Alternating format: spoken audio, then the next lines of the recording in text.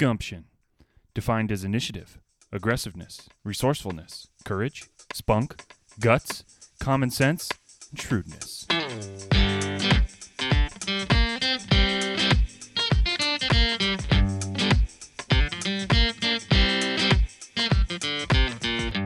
Welcome to the podcast. This is Stories of Gumption with your host, Ryan Lee.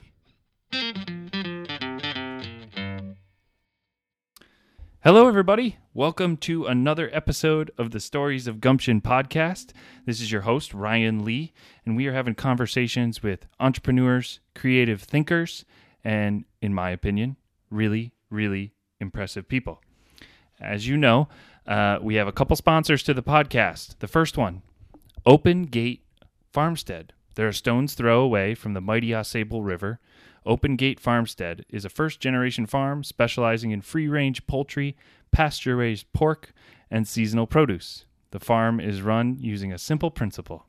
Happy animals make the healthiest and tastiest product. I love that. Such a good little slogan. So if you're interested in learning a little more about Open Gate Farmstead, check them out on YouTube. They have a great YouTube page showing all the stories of the animals and the family at Open Gate Farmstead. They're also on Facebook and Instagram. Check them out. Great group of people and doing great things with the farm to table movement. And for a special offer to Gumption listeners, they're taking $1 off your first order of eggs. I order their eggs. I actually got some today from Matt Craig, one of the owners, and they're phenomenal. So check them out. Maybe they even have some duck eggs for you. The duck eggs are really good. Those are the ones that, as we've articulated before in previous podcast episodes, they're the ones that are almost twice as big as a chicken egg, and they taste like the chicken basically just ate butter its whole life. So it's phenomenal. Open Gate Farmstead, check them out. We are also sponsored by Kavanaugh Realty. Joey and Galen Trombley, two great dudes in the North Country doing great things for the North Country. Hashtag local matters. I have a personal story I want to say about Galen Trombley, but first, I'd be remiss if I didn't say this area, as I've said it before, is blessed to have so many great real estate brokers and agents making our community move forward, and really appreciate every agent and broker in our region. We're blessed to have so many people working so hard in that industry. Our personal experience with Galen Trombley was phenomenal. He stayed up late the night we wanted to make our offer while he was on vacation, and because of him busting after hours on his vacation, we got an offer in. The next morning, there was a second offer, but we secured our house. And here we are sitting in the Gumption studio. So thanks, Galen Trombley and Kavanaugh Realty. You do great things, and thank you for the sponsorship. Today, oh man, what a treat. We have episode 11 with an incredibly gumptious individual, good friend, and I hold her in very high regard. She is currently an employee development manager at the UVM Health Network, Champlain Valley's Physicians Hospital. She's certified in Myers-Briggs. We'll talk a little bit more about that. Proud mother of one and growing, 1.5, I'll say. Proud stepmom, and recently just crushed it and got her master's degree. So we'll talk about that too. But welcome to the podcast, Maria Lattenville. Thanks for having me. Absolutely. And like I said, you're very gumptious. I hold you in very high regard. Thank you. And I'm happy to and excited to have a conversation with you today. Thank you. I'm excited to be here. But for the listeners, bring us back. So you mentioned to me before the podcast, you grew up in New Jersey. Yep. And graduated high school and Peaced out. Yeah, growing up in Jersey was great. I grew up in northern Jersey, so real close to New York City, and that was a really great experience. But I knew that I wasn't a city girl deep down in my heart, so As soon as I graduated from high school, I went off to Castleton State College for 2 years. And he said, there's got to be more to life than beer pong and keg stands. I need to do more with myself. So I transferred back to a school in New Jersey, a really great state college, William Patterson. And that's ultimately where I graduated from with my undergrad. But I spent my last year of college out in San Jose State University in California as part of a student exchange program. Oh, wow. Which I don't think a lot of people know that you can do, actually, like a national student exchange. Like people think like international. Yeah, You know, that's when you wicked go cool. I for a mean, student I exchange? studied abroad in Australia for a semester, but I didn't Very even cool. know that was a thing. Yeah, I didn't either. That's wicked cool. So it took you to the West Coast. Yeah, it did. It was my ticket back or out west. I claim to be a gypsy. I think it's part of my DNA, and it was great. It was a really great experience. I wound up graduating from college and being able to stay out west and start my career. So I spent a couple years in Northern California and a couple more years in Reno, Nevada, and all of the jobs that I had at the time really allowed me to travel a lot because I lived out of a suitcase, literally. But it was a really great experience. Very cool. Very cool. And so at one point, so you graduate and then you tell me where you went after that. So my undergrad is in business administration and marketing. And so I had this fantasy idea of working in like the ad agency world and being around a bunch of creative people. And I did. I landed in a wonderful locally owned advertising agency in San Jose, California. And I spent a couple years working there. I started off actually as a temp.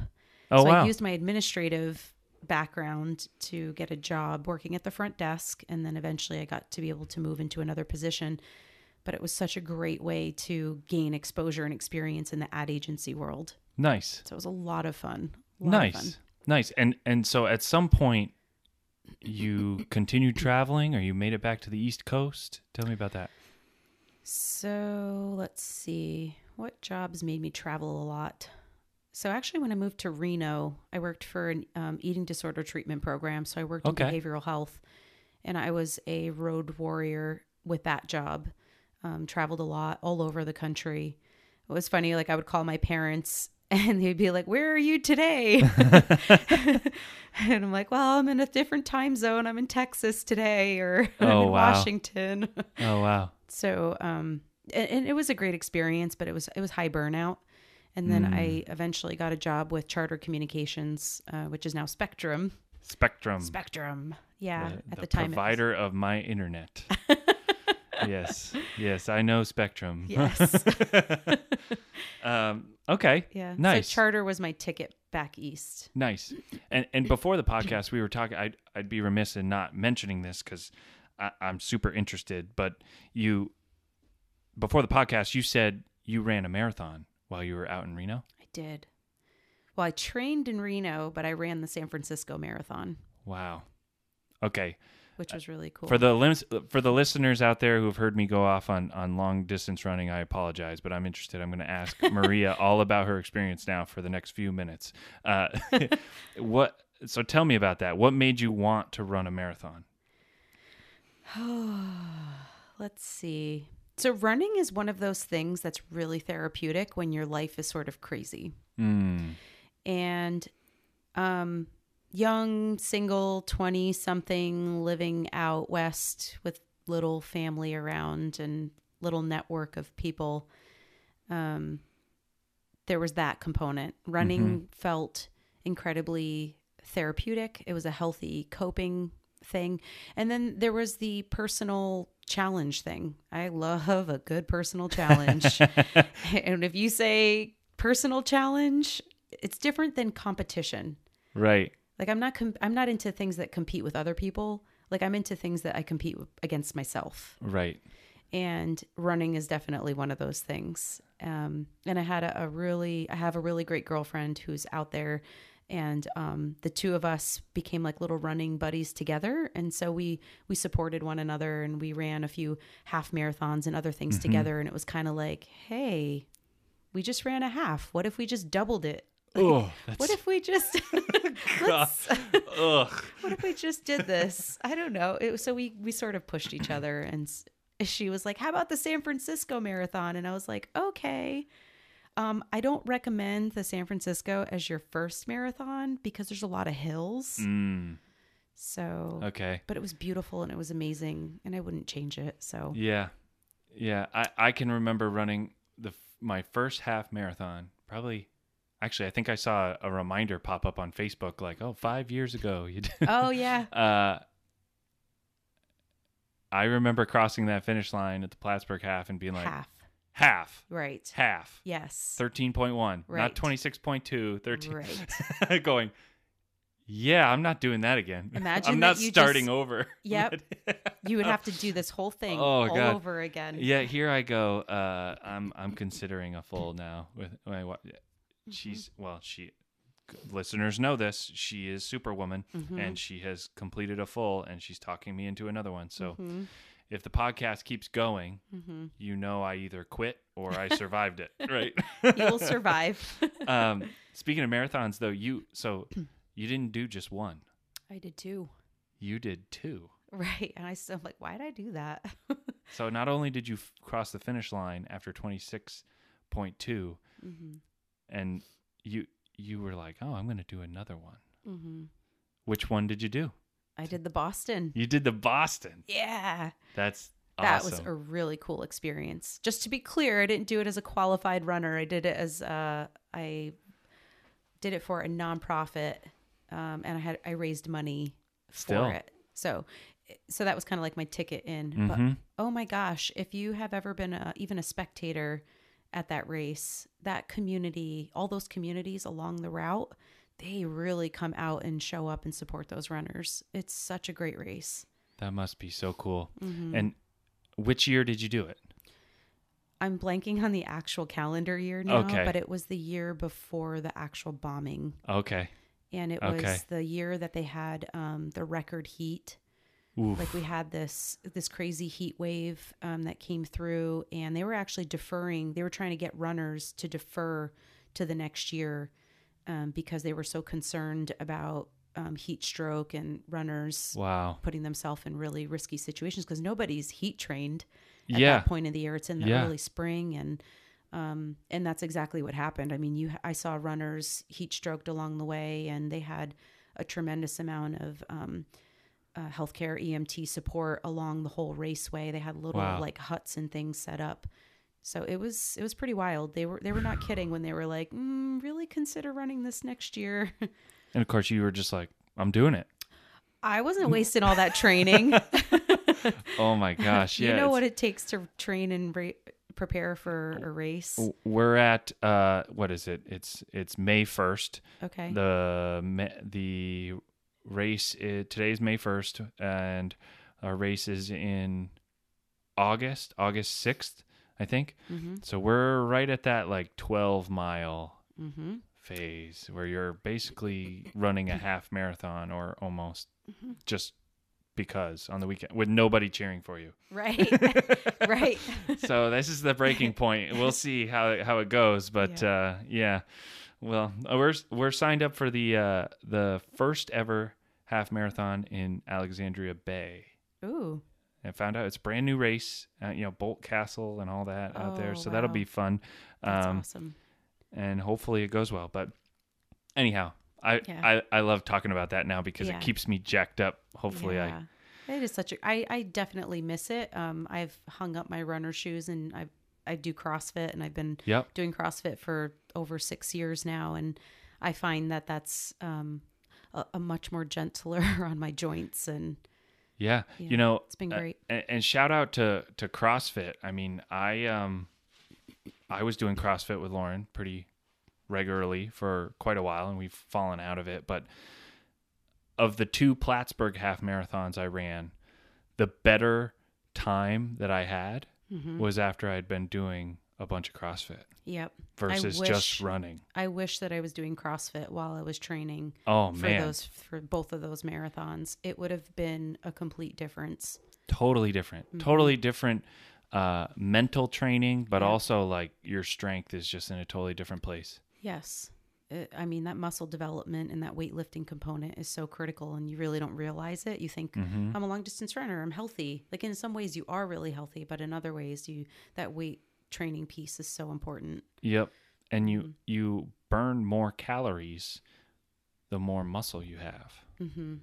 Just resting calories, caloric burn. Yeah. So, it's kind of, people think, oh, I got to just cardio this out. But really, if you actually put more muscle on your body, you'll burn more calories just sitting at your desk. Right. I could eat all day long. Not necessarily. I wish it was that. I love Reese cups, but yeah. So that's great. Okay, so you run 2 marathons. No big deal. There's no gumption in that. That's for sure. And then you start working for Spectrum, not Spectrum at the time, but and you come back. I'm not sure of the timing of all of this, but you're working for Spectrum, and you're in which state now? So I wind up in Worcester, Massachusetts. Okay. Because I'm like, hey, it's close to New Jersey. I can drive and see my family. And my job in Reno and in Massachusetts was as a regional marketing support for the charter business sales teams. Or enterprise sales, whatever people are referring to it. But so that's actually how my husband and I, Zach Lattenville, that's how we connected, because he was an enterprise or charter business sales rep based out of Plattsburgh, covering the Northeast, and I was based in Worcester, Mass.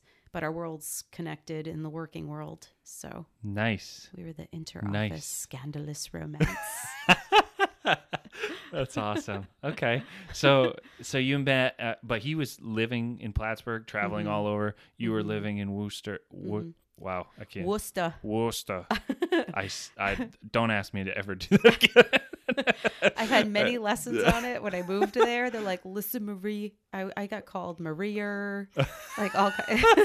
Right. Because if it ends with an A, you have to put an R sound at the end. Maria. It's Worcester. Yeah, nice. No, okay, so that's long distance. Yeah, we did long distance for a year. Wow. And eventually it comes down to you coming here to Plattsburgh, New York. Yep.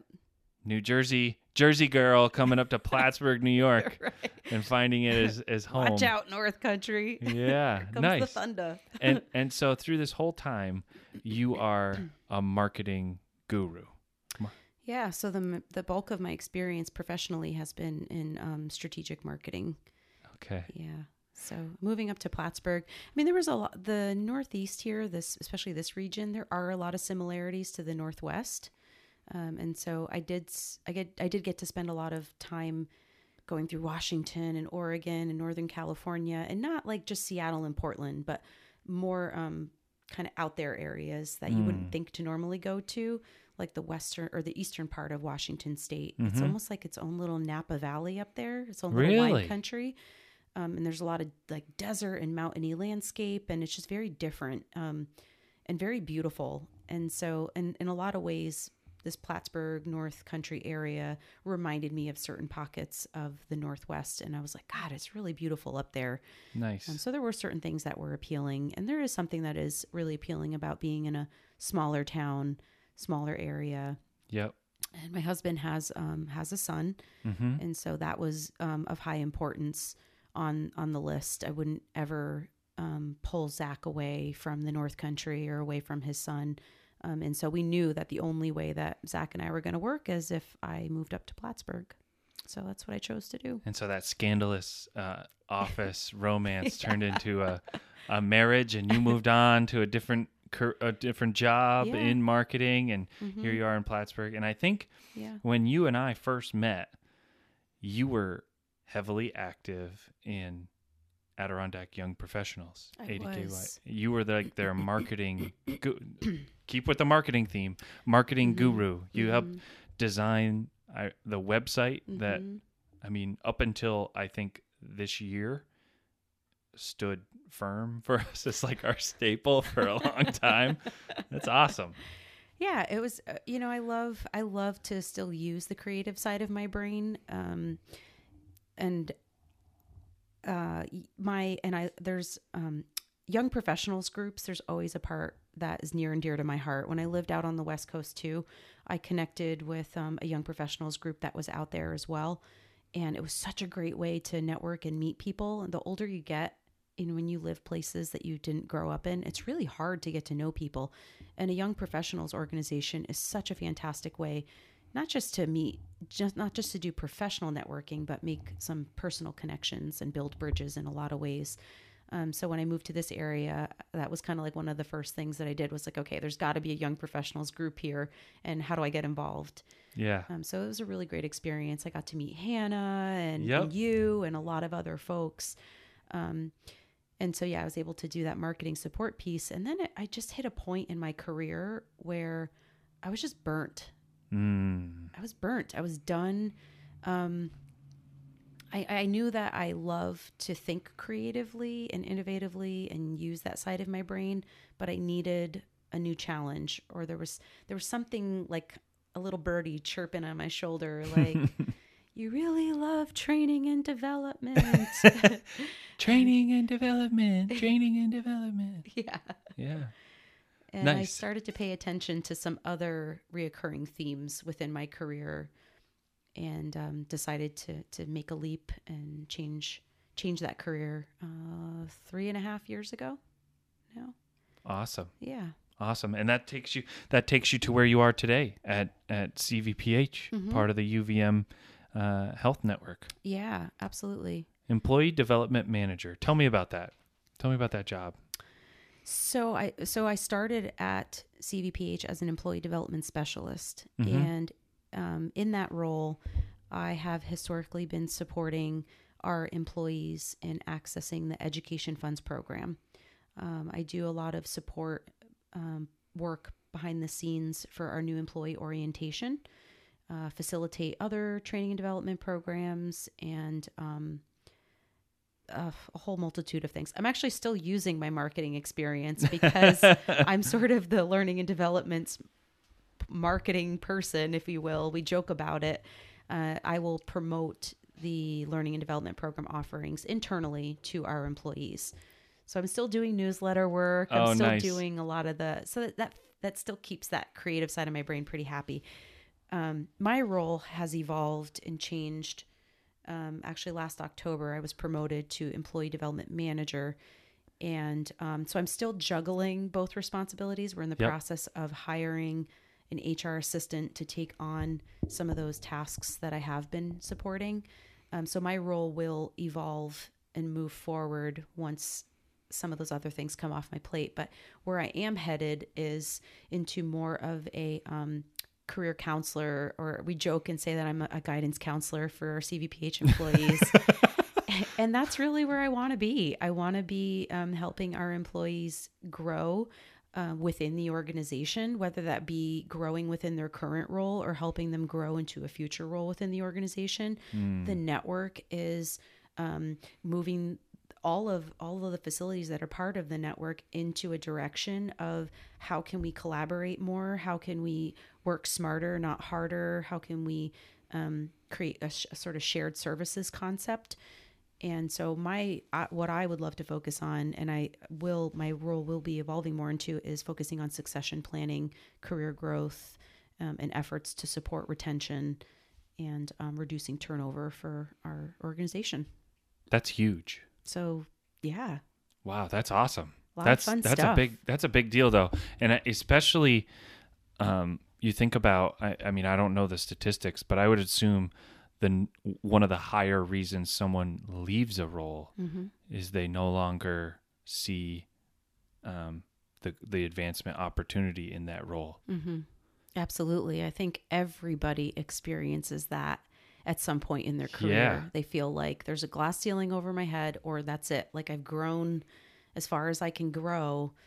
And my job is to help people see beyond that. And so tell me this, if someone comes to you, within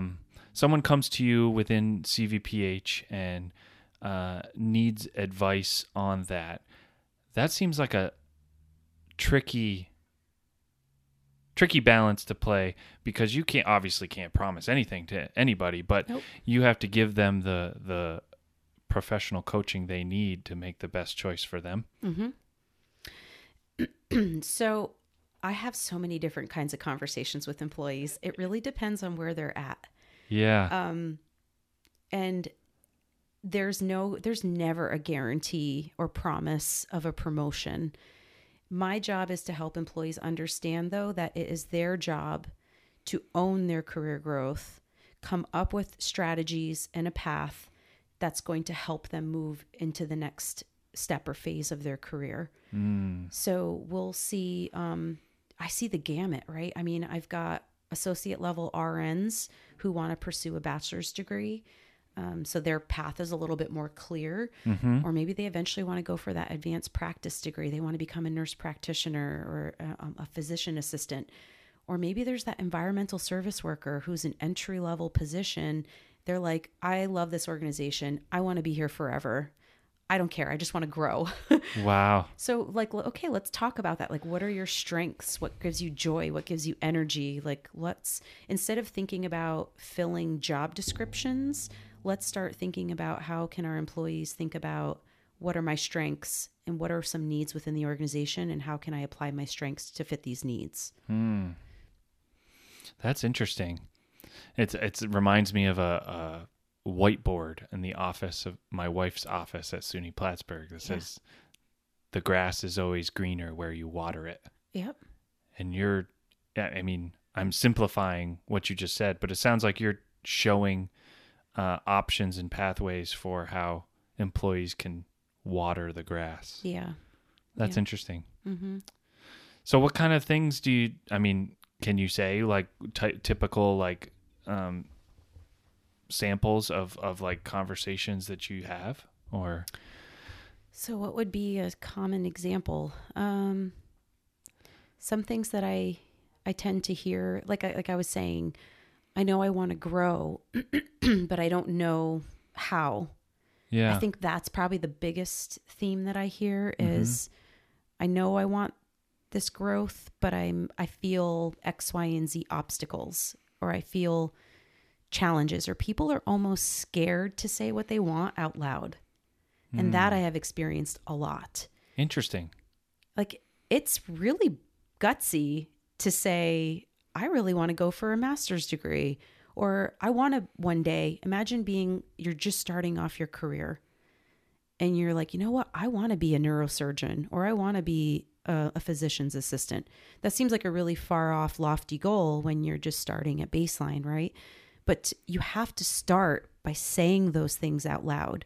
Visualization and admitting those things that you want is a really powerful and important step to any sort of growth, not just career growth, but just growth in general. Yeah. And I think this is a basic 101 function of growth that most people tend to cut out altogether, because it's like so scary to say and admit what it is that you actually want.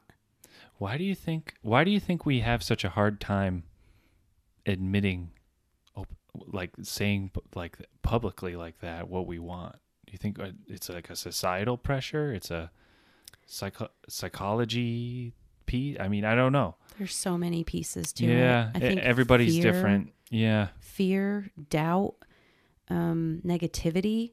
If you think about, it's funny, a class that I am actually facilitating tomorrow morning and that I speak to quite a bit is human beings are designed and built for survival. So some of our basic function is to fight or flight, right? We're built for like if we were out in the wilderness and we had to survive and run away from predators, for example, our bodies physiologically are designed for fight or flight. And so when we're put into stressful situations, or when we're, feeling like stakes are high, our bodies are doing this fight or flight thing without us really realizing it. We experience triggers around us, which create behaviors. And So to say, for example, like one of my goals, which is really scary for me to say out loud, is I would love to do a TED Talk one day. That's a really scary goal, right? There's a lot of vulnerability. There's a Yeah. lot of putting yourself out there. There's a lot of like, oh my God, I'd have to like put my application in. There's a lot of things that I'd have to do to really make this happen. And in the meanwhile, you're fighting off this fear and this doubt and, oh my God, what would I even talk about? And who would listen to me? And right, there's all these things that stop us. But all it start like you don't have to worry about that fear and doubt thing. It's like, shut up, fear and doubt. Just say, I want to do a TED Talk. Start there. You don't That's have to know how. You don't have to know the how. You don't have to worry about all that. If you just keep saying what it is that you actually want, your life will eventually get there. That's gold. Mm-hmm. I mean, boom, my mind just blown. Boom. But no, you think about it, like I honestly, I go back to running. Mm-hmm. I've mentioned it a couple times on the podcast, but other than that, I've been pretty, like, around family, around friends, I've been pretty quiet about the whole marathon training thing. Why? Because I'm going to put you on the spot, this Ryan. This is good therapy. Because if I'm scared of failing. I'm scared of telling people that I'm going to go run a marathon. But if I don't end up doing it, but I never told anybody that I wanted it, it's okay. But if I tell everybody that I want to run a marathon, and then in the back of my head I'm worried, what if I don't do it? I'm going to like, oh, there goes Ryan again, saying he's going to, the second time around, he's tried this before. It gives you you're like, I'm off the hook. Right? I'm off the hook. Do this. It's okay if I don't do it. So it depends on how you're motivated. Yeah. So if you feel like you're self-motivated enough to take that approach, great. That's cool. That totally works. By telling other people around you what you're doing, that increases accountability because now you have little accountability buddies.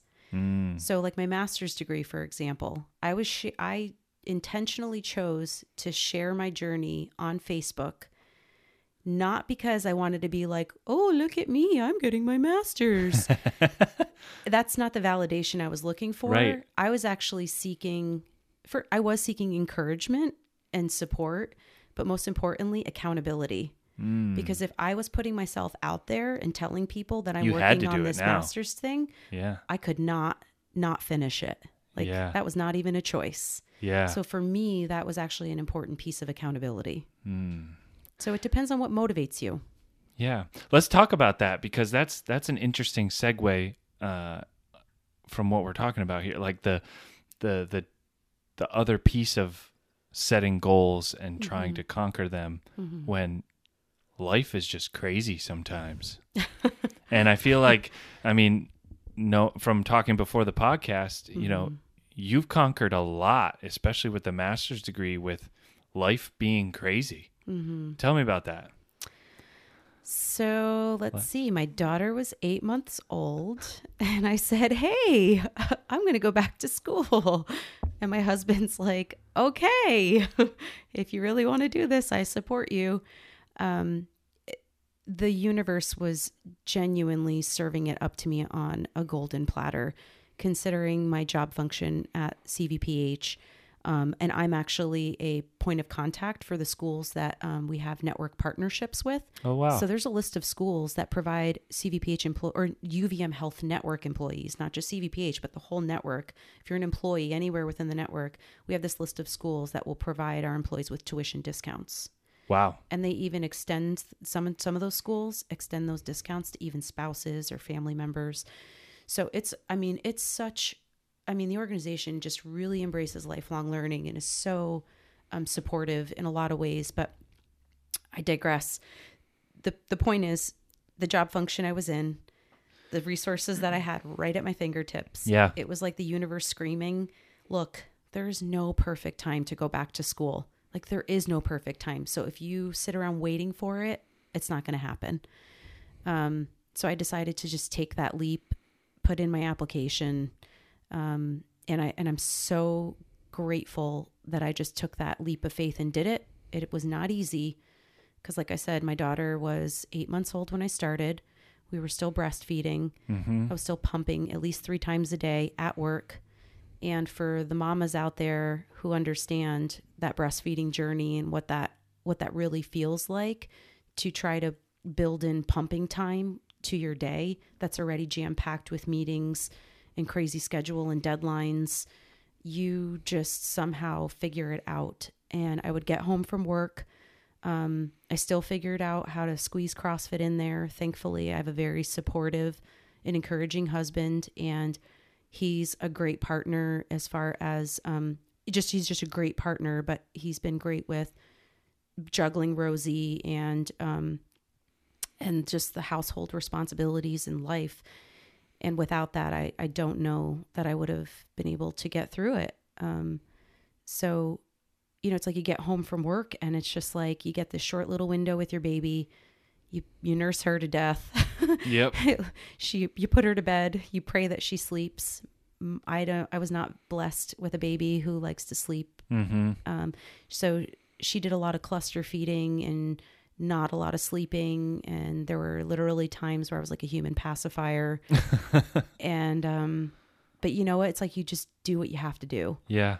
And I would stay up late doing my homework, or on the weekends, try to squeak it in however I could.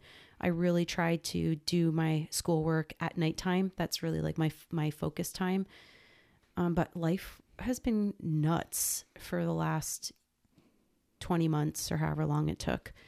But it's been amazing. I mean, it's been such an amazing journey. And what I have learned throughout this program has not just helped me professionally, but it's also been super beneficial personally as well.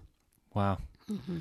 That's got to be such a hard thing to decide. I mean, and I'm sure there's a lot of people out there who are thinking, man, I would love to do that. Like you said it was served to you on a silver platter, golden platter. Yeah. An amazing platinum platter. I mean, the universe was like, if you don't do this, you're a ding dong. Yeah. But like, what do you say as someone who's an expert and trained in this now?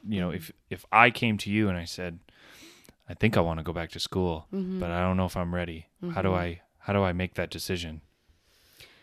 So I would talk through, personally, like what's going on in your personal life that you can carve out time for this. I want to be very clear. There's people look at like, wow, you did so much. Please know that there's a whole lot of other things that weren't happening in my life while this is going on, right? So I've got a messy house. I've got meal preps were like as basic as it gets. Yep. You're there's a lot of self-care out the window. Yeah. Never mind that. You're in survival mode and you're really doing the best that you can. I think you have to look at your priorities and decide what can be put on hold temporarily for a little segment of your life, and also evaluate your current life, right? What do you keep doing? What do you stop doing? What do you try new? And I think what I've also learned too is how much time is unproductive time. How much time are we spending that is really unproductive? Yeah. And I have learned quickly that, you know what, even with a kid and all these other things that I can come up with as excuses as to why I can't make a degree happen. But the reality is there's a ton of unproductive time that I was able to chop out. That's impressive though. And I mean, it certainly, we've already said this, but it certainly couldn't have been easy. So you now have this impressive degree and you're going to be, what was the joke? The guidance counselor? I've been acting as the guidance counselor, so I'm going to continue to do that, but also develop further. So my degree is in organizational development, and so now it's transfer of knowledge time and taking all this great degree knowledge that I learned and actually putting it into action and applying it to the workplace. That's awesome. That's awesome. Thanks. So you spend how many years in strategic marketing? 12 plus. 12 plus years in strategic marketing from the limited years that I saw you working locally in strategic marketing, you were crushing it. And Thanks. you decided that you needed to switch. Mm-hmm. Let's talk about that. I think we've talked a little bit about it, but just sort of this dynamic of when it's right to switch careers. Because I'm sure there's a lot of listeners who are, especially maybe the listeners in their 20s, who are going, have I found the right fit? For you, how'd you know you needed to leave? And then how did you know you found the right fit? Yeah, those are great questions. First of all, if you're in your 20s and you're like, I found the one, kudos to you, because you are the minority. Yeah. I'm not to say that doesn't exist, but I spent 12 plus years in strategic marketing, and like I said, I've got this creative side of my brain that I genuinely love to tap into and I love to use. But creativity, we all have creativity within us. It's how do we get to flex that muscle, and how do we get to use it? And as I sort of alluded to earlier, a few common themes were popping up within my career, and I started to pay attention to what are some of the other job functions or responsibilities or skill sets that I've been using that actually really energize me and excite me. And I noticed that it was when I got to train or orient employees, or when I got to talk to employees about their development or their career growth, or if they were like, hey, I really think I want to apply for this job, even friends, like not just whatever job I had, but maybe friends in my circle. I had a lot of friends who would come to me like, hey, Maria, can you look at my resume? Like I was like the resume review queen for a lot of years. And but I loved it. I enjoyed it. And I actually was teaching, I think this was, at this point, I think I was at Clinton. Or no, I was transitioning from Pine Harbor to the hospital, but I was teaching at Clinton Community College leadership development classes. Nice. I didn't know you did that. I did. Yeah. How long did you do that? It was like a year kind of thing, because it was before Rosie was born. Gotcha. So then once I had Rosie, I had to cut that out. Reprioritize. Yeah. That's okay. But it was so much fun. And I really enjoyed the group of people that would come out to the classes. It was, we had a lot of local companies that would send like batches of their supervisors to these trainings. It was part of their workforce development group. So they were like the non-credit classes. And I would be like, in the evenings teaching these classes. And it was so much fun. I so enjoyed it. That's awesome. Yeah. So you had these little indicators along the way that maybe I'm really a learning and development person. Yeah. That's interesting. So I guess I'm curious. I mean, I feel like I've found my career, and I'm 29, found it in the 20s, but almost like 29 and a half. Yeah, 29 and a half. But I guess I want to dive into the decision-making process that you made about that, because it just seems like career planning is such a hard thing for people, because it's hard. Well, I guess back to what you said earlier, it's hard to admit what you want or say what you want. I think career planning is only as hard as you make it. I think people sometimes think that they have to come up with this long, elaborate career plan. And I'm not suggesting that. I'm suggesting that you start off small. If you're in a position where you're like, okay, I just took this job because I needed it, but I want to grow, I want to transition, I want to move forward. So start small. And we don't always have to leap into a degree program, right? There's so many more short-term sort of educational goals that you can pursue, like a certification, or go for a one-day seminar, or read a great book. I mean, there's so many things that you can do to give yourself little nuggets of education and knowledge. And every time you go to a conference or a workshop or a seminar, what happens? You meet other people. Yep.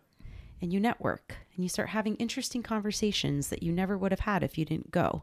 And then you're like, this person has this job function. I didn't even know this job existed. Yeah, right. And then you're like, that sounds really cool. Spend time on job boards. I think there's a lot of value. The internet is a wealth of knowledge and information. So if you're kind of like, I don't even know what I'm inspired by, go look on job boards, see what kind of job descriptions are out there. It might help inspire some thought on something that's interesting to you. The Society for Human Resources Management, SHRM, SHRM, is another great resource if you're just trying to kind of spin the wheels on ideas. There's so many industries you can go into, right? I mean, we talked a lot about healthcare because I'm living in the healthcare world, but living here in the North Country, we know that there's a ton of tech and engineering and the whole, like with Clinton, right? We have that whole science and engineering program. There's manufacturing is alive and well here. So there's so many other industries in this area that you can certainly pursue opportunities. And it's thinking beyond what the actual industry is, right? Because each industry, despite whether it's healthcare, manufacturing, or senior care, whatever, but there's also this whole business support side, right? They're all businesses that still need to function. So is there other functions within a business that are intriguing or interesting to you? So it's just exposing yourself, getting yourself out there. Go to an 80KYP mixer, get to know the people that are there, and learn about their jobs and what they're doing. There's no way that you could really even decide what you want to do if you don't really know what kind of options are even out there. And I think it's also important, again, to go back and admit to the things that you actually want, list those things out, and also don't be scared to brag about yourself. Even if it's like in a journal format, maybe you're not saying it to anybody else but yourself, but talk about your strengths. Think about, what are my strengths? What are things that bring me joy? What are things that give me energy? Even if it's pieces of your job, maybe it's pieces of your personal life, like your wife coaches, right? Yep. So that's maybe something that outside of work gives her joy and energy. Yep. So it's really trying to focus and think about what are the positive elements and aspects of my life, and then how do I start to piece these things together? I can tell you're an expert in this. I don't know about expert, but an ever growing and evolving expert. Like you're obviously there's always personal mastery in a subject area, but I can tell this is definitely something where you're adding some value to employees at CVPH. And here's my thing with the term expert. I don't feel anyone is ever an expert. I feel like we always have room for growth. I like that. And the world is constantly changing and evolving around us. So if we can embrace a learner and growth mindset and not just say, I'm an expert and that's it. Yeah. Right? So I'm always cautious with the word expert. Yeah. So, I mean, you're going to be continuing to get closer to expertise, as close as you can someday. I mean, long term, I don't know, 20 years down the road or maybe more. What's the future for expertise or close to it for Maria look like? I would say, so my next education-wise goal is to obtain a coaching certification. Oh, interesting. And something along the lines of more like professional development coaching, career coaching, maybe executive leadership coaching. I think that's sort of in my future. I really feel passionate and excited about not just career growth and development, but also leadership development. That's another piece of it. And then I don't know. I mean, I'm pregnant, so I'm kind of like, let's have a baby in September and maybe enjoy some family time and reacquaint, back to a normal life now that school's done. But yeah, long term, I think I see myself more developing into more of this official or formal coaching role. Do you have any like big mentors in your field of study? Like any authors or people that you look up to that you maybe they're local or maybe I don't know that you would aspire to be or you gain industry inspiration from? I don't know. Did I put you on the spot? No, like my brain, I have or like are there 20 too many? million. I feel like I saw your eyelids like flipping through your Rolodex. I draw a ton of inspiration from, there's so many resources within my sphere that you're right, are just like flipping through my brain. If I think about on the internet, like LinkedIn, TED Talks. Yep. School was a huge influence for me. I had a lot of really amazing professors who all have PhDs and coaching certifications. And so I drew a lot of inspiration from them. One of my professors who taught 2 of my classes, coincidentally, is also a coaching / consultant and does work for UVM Health Network on the Vermont side. Oh, wow. So there was actually like a cross of our worlds. And she's been an amazing person. Also on the Vermont side, we're connecting more so with other learning and development team members. And there's some amazing backgrounds and experience and folks who I'm just super excited to be able to draw inspiration from and learn from.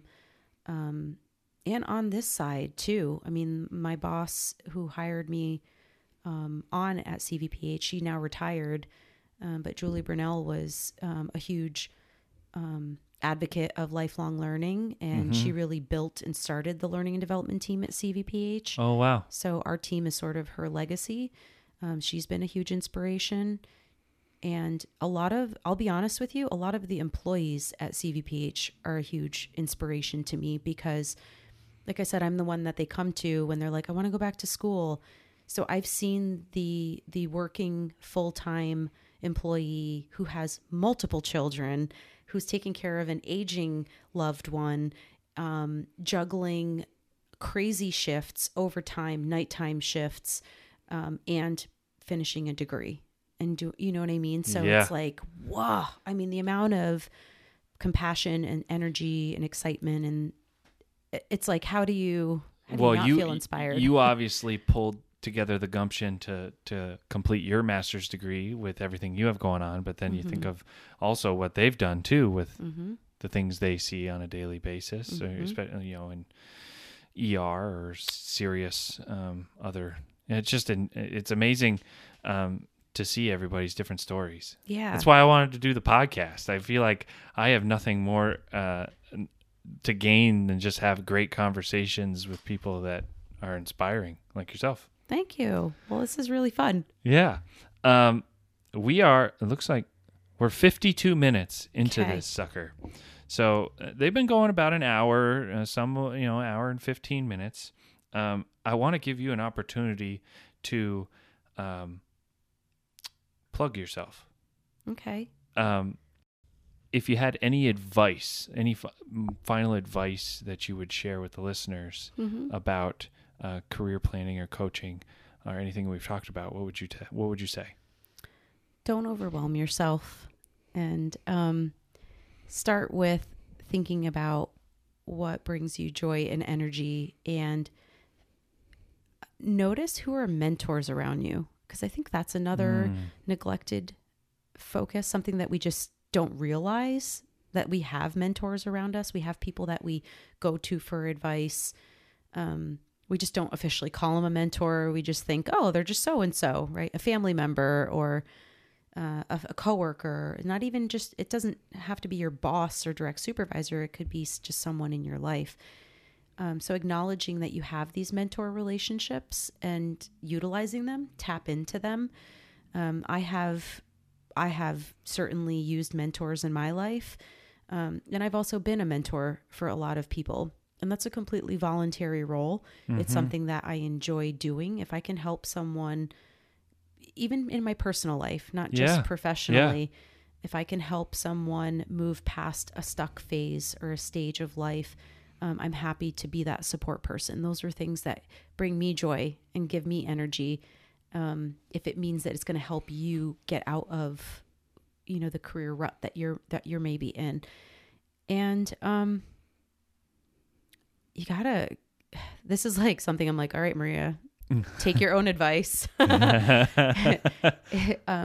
I'm sure this is may sound cliche to a lot of people, but practicing gratitude, This is something I actually really do want to try to focus on, and practicing positive deviance in our lives, because it is very easy to focus on the negative and focus on what doesn't work and no but can't.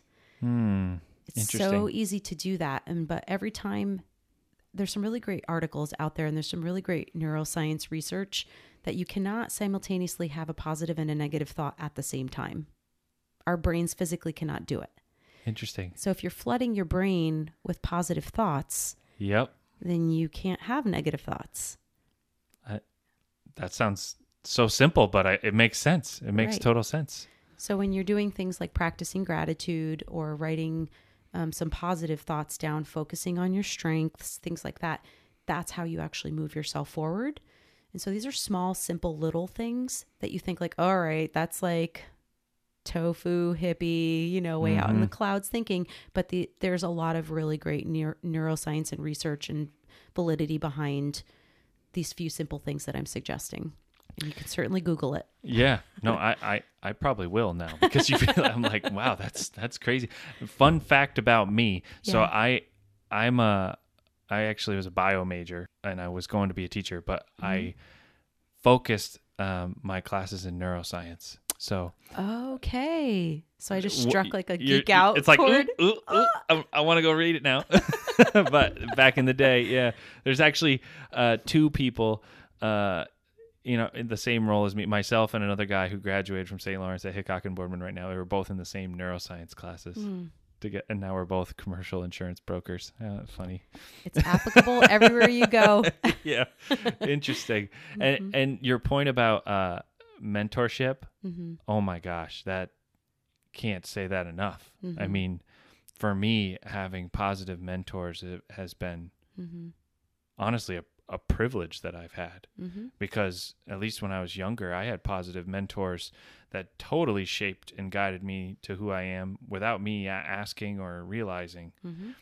And now as I'm older and matured, I definitely recognize the value of identifying mentors that you look up to and can aspire to learn from and be like. So right, absolutely. Yeah, that's huge. Are you ready? Okay. What's next? It's so funny. Sometimes I'm just like jonesing for the opportunity to get to the rapid fire section, because I love it so much. But I have some rapid fire questions for you. You ready? Oh gosh. Okay. I feel like maybe I should come up with a fancy like jingle or something for this part of the podcast. Yeah. Exactly. Question number 1. Okay. You don't have to answer them like Jeopardy. You just answer. Okay. What is? Yeah. Pretty simple. What is a book that you would gift to somebody, and why? A book that I tend to, and I have gifted on numerous occasions. It probably depends on who it is, my audience. Sure. I kind of left it a little open for you, but you can define the audience. So a book that I have gifted and do reference a lot in my life is Lean In by Sheryl Sandberg. Writing it down. Yep. Go ahead and write that one down. Lean In. Tell me about this book. Lean In. So Sheryl Sandberg shares her journey through her career, through and moving into Facebook. But she shares some really great career perspective and advice on the importance of the concept of leaning in is having presence at that table. So when you're at that big boardroom conference room table, envision yourself in a meeting. Don't just sit back in the corner or opt to sit in the extra chair on the side of the wall. No, have a seat at the table, lean into the conversation. Don't just even physically imagine yourself physically leaning in. And that metaphorical concept is then kind of transferred into many other aspects on how you can lean in to not just a conversation, but decreasing that wage gap, right? We talk about, why men are paid more than women, and there's so many theories behind it or research behind it. So it's really empowering women to balance career with family life, long gone are those days that you can't have kids and a career. That was for me, this book was so pivotal because I did grow up in that mentality of you can't have kids and family and a career. That was like reading this book totally changed my perspective. Awesome. That's awesome. And there's even an example in there where she talks about someone that she managed on her team who was like young and in their 20s and like came into her office totally stressed out about, I don't know how I'm going to juggle career and children. And Cheryl sits her down and she's like, so are you dating anyone? And she's like, no. So you're not getting married, or like you're not at that point where you're having kids? Are you pregnant? And she's like, no. So she wasn't even at the stage oh my of actually like thinking about having kids or anything, but she was just in this fearful panic of, I'm going to have to choose between having a family and children and career. And so that, like, to me, that was like ding, ding, ding, ding, ding. Oh my God, I've been living in that space. So, and it's not just for women. I think it's a great book for men to read too. Yeah.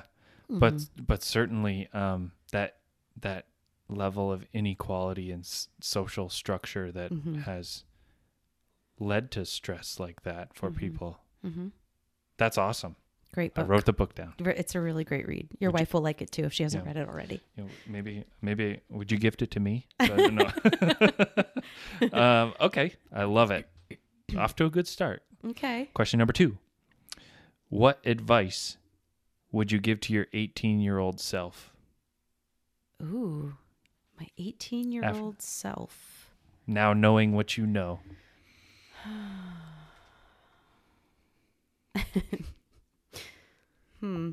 Tough one, I know.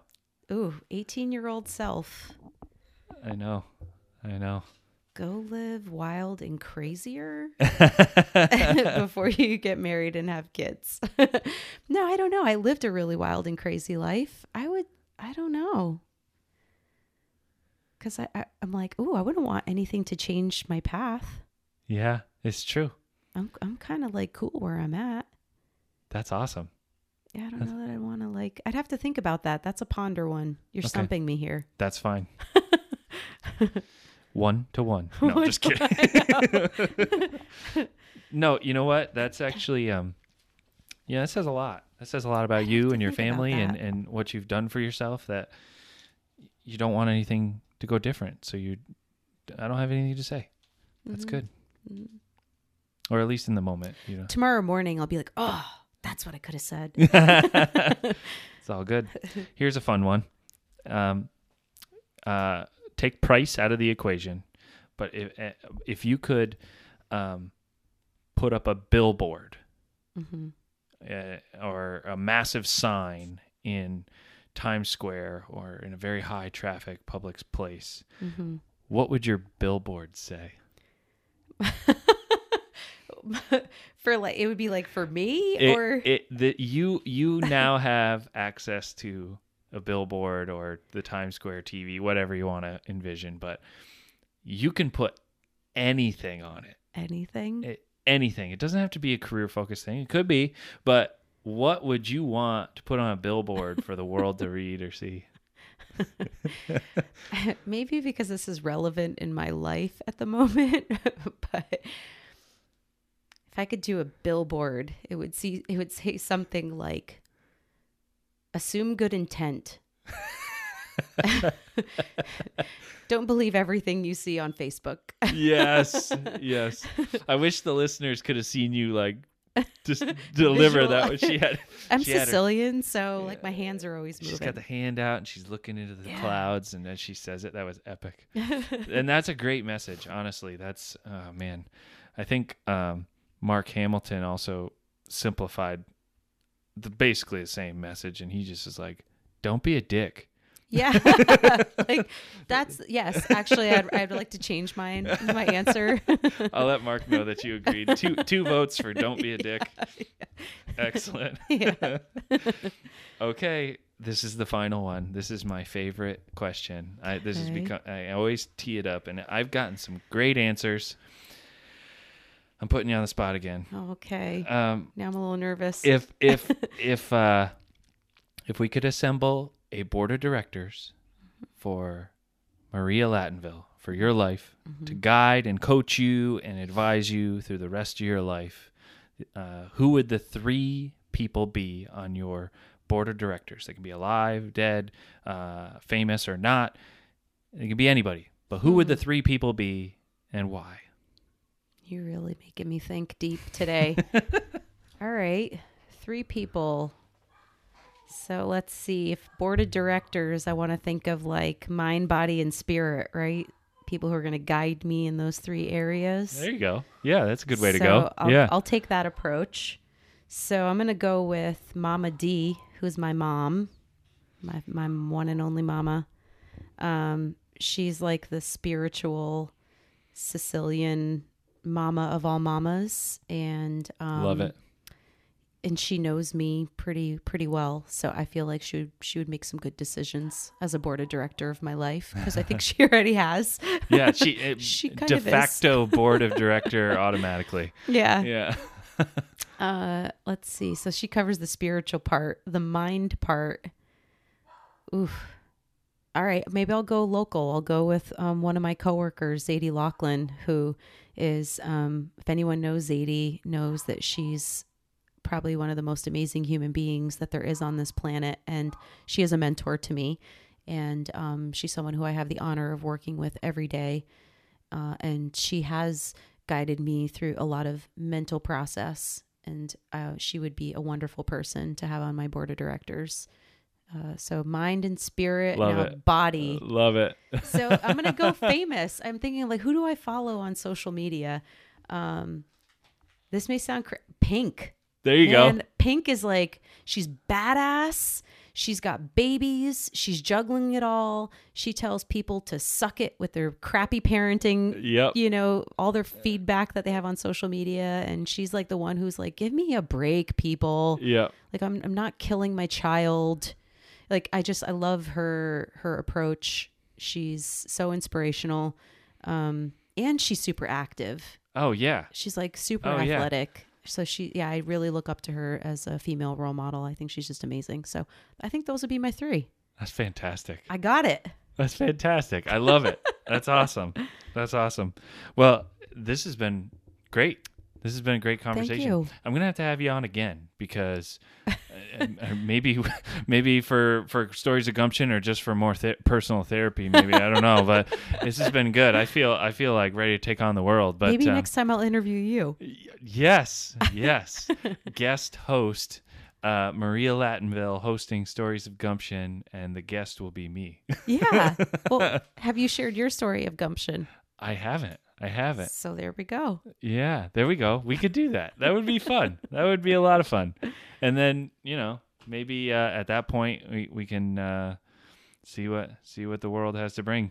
But this has been great. Thank you. Thank you for having me. This was a lot of fun. Yeah, and certainly hold you in high regard. Thank you. Now, after learning what you've accomplished with your master's degree, the knowledge base that you're bringing back to CVPH, I hold you even higher. It's like, holy smokes, she's just crushing it. Thank you. Good for you. Thank you. Everybody, I want to thank you for listening. If you've tuned in, this is episode 11. We're at lucky number 11. And special shout out to Kavanaugh Realty for their sponsorship, doing great things. #local matters. And also Open Gate Farmstead. Give them a ring on social media. They'll give you some eggs. They're fantastic. And if it's your first order ever, let them know that you heard about them from the Gumption podcast, and they'll give you $1 off. It's worth it. Check it out. Thanks again, Maria. Thank you. See ya.